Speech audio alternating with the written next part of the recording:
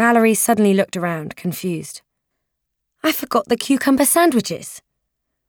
I'll go, said Charlie, rising.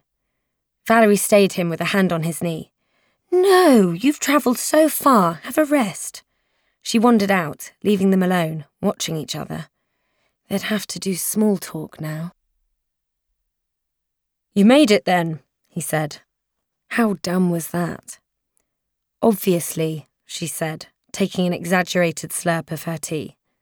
She did it to irritate him. It was habitual.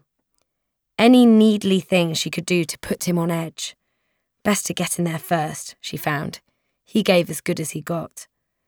Can't get much past you. He gave her an unimpressed stare. You haven't changed. It's only been a year. What were you expecting? Hardly expecting, just hoping. Knob. This was the Charlie she was used to, not the broken shell of last year. He'd stood taller again, too, when he'd walked through the door. Perhaps going away had been for the best. And I know why my shirt's wrinkled. What's your excuse? You might have made an effort. He was admonishing her. He could stuff that. She shrugged at him and rolled her eyes for good measure. Maybe it's called fashion, Grandad, she said. He wasn't convinced. It was an original Catherine Hamnet she'd found in Oxfam, with use a condom emblazoned across it, which, while sound advice, was, on reflection, not necessarily right for the occasion. At least it was clean-ish. Have you seen her urn is behind you? Becca blurted out in a loud whisper. It had been in her eyeline all the time, and she needed to share.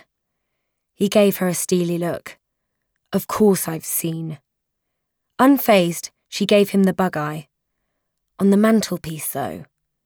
He leaned in and said quietly, not wanting to partake in the stage whispering, she didn't want to be buried, remember?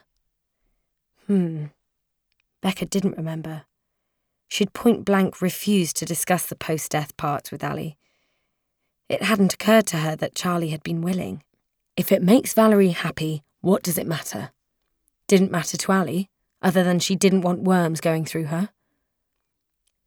Becca gave a proper shudder now. Ooh. The twinge at the side of Charlie's mouth said grossing her out amused him. She turned away from him then. It was too soon for jokes. So much of it was still raw. Valerie appeared from the hallway, a plate of sandwiches in her hand. Now then, Becca, are there any nice men around for you at the moment? Charlie's mouth spread to a wider grin as he settled back into his chair and drank his tea. He was only missing the popcorn. When she and Ali had lounged around here as teens, this would have been a regular question from Valerie, an opportunity to snigger about boys and discuss crushes. Valerie wouldn't be intense about it. It was just fun chatter. Right now, though, not so much. Valerie seemed to have forgotten girl code. Not asking about boys in front of a boy was definitely carved in stone somewhere. Surely it was a basic law, like the first rule of Fight Club, along with don't sleep with a friend's BF, don't sleep with a friend's ex, and don't sleep with a friend's dad. Becca might be quite louche in some ways, but she knew her girl code. Well, she began. Yes, Becca, how are things on the man front? Charlie contributed, and she was inclined to pelt her cucumber sarnie at him. He was enjoying watching her squirm. And then it dawned on her.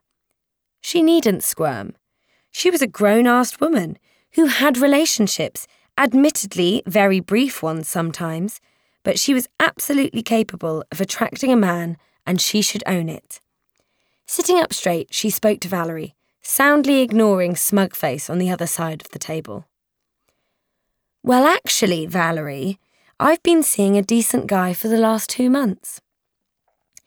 Valerie's face went up a rung on the ladder of pleased. God, Becca loved this woman. Becca vowed there and then to be more Valerie, not bearing grudges against anyone. Okay, mostly anyone. Becca flicked Charlie a quick look. He wasn't looking so smug now.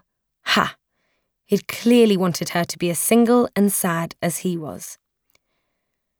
"Tell us about him," Valerie urged.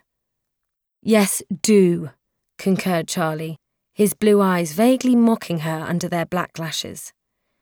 "Well, it's still quite new." "2 months, dear, that's not so new." Valerie was trying to be reassuring. "And a record, surely," Charlie added. He leaned across and snaffled another couple of sandwiches and a scone. He was almost close enough for Becca to punch him in the ear. Almost, but not quite.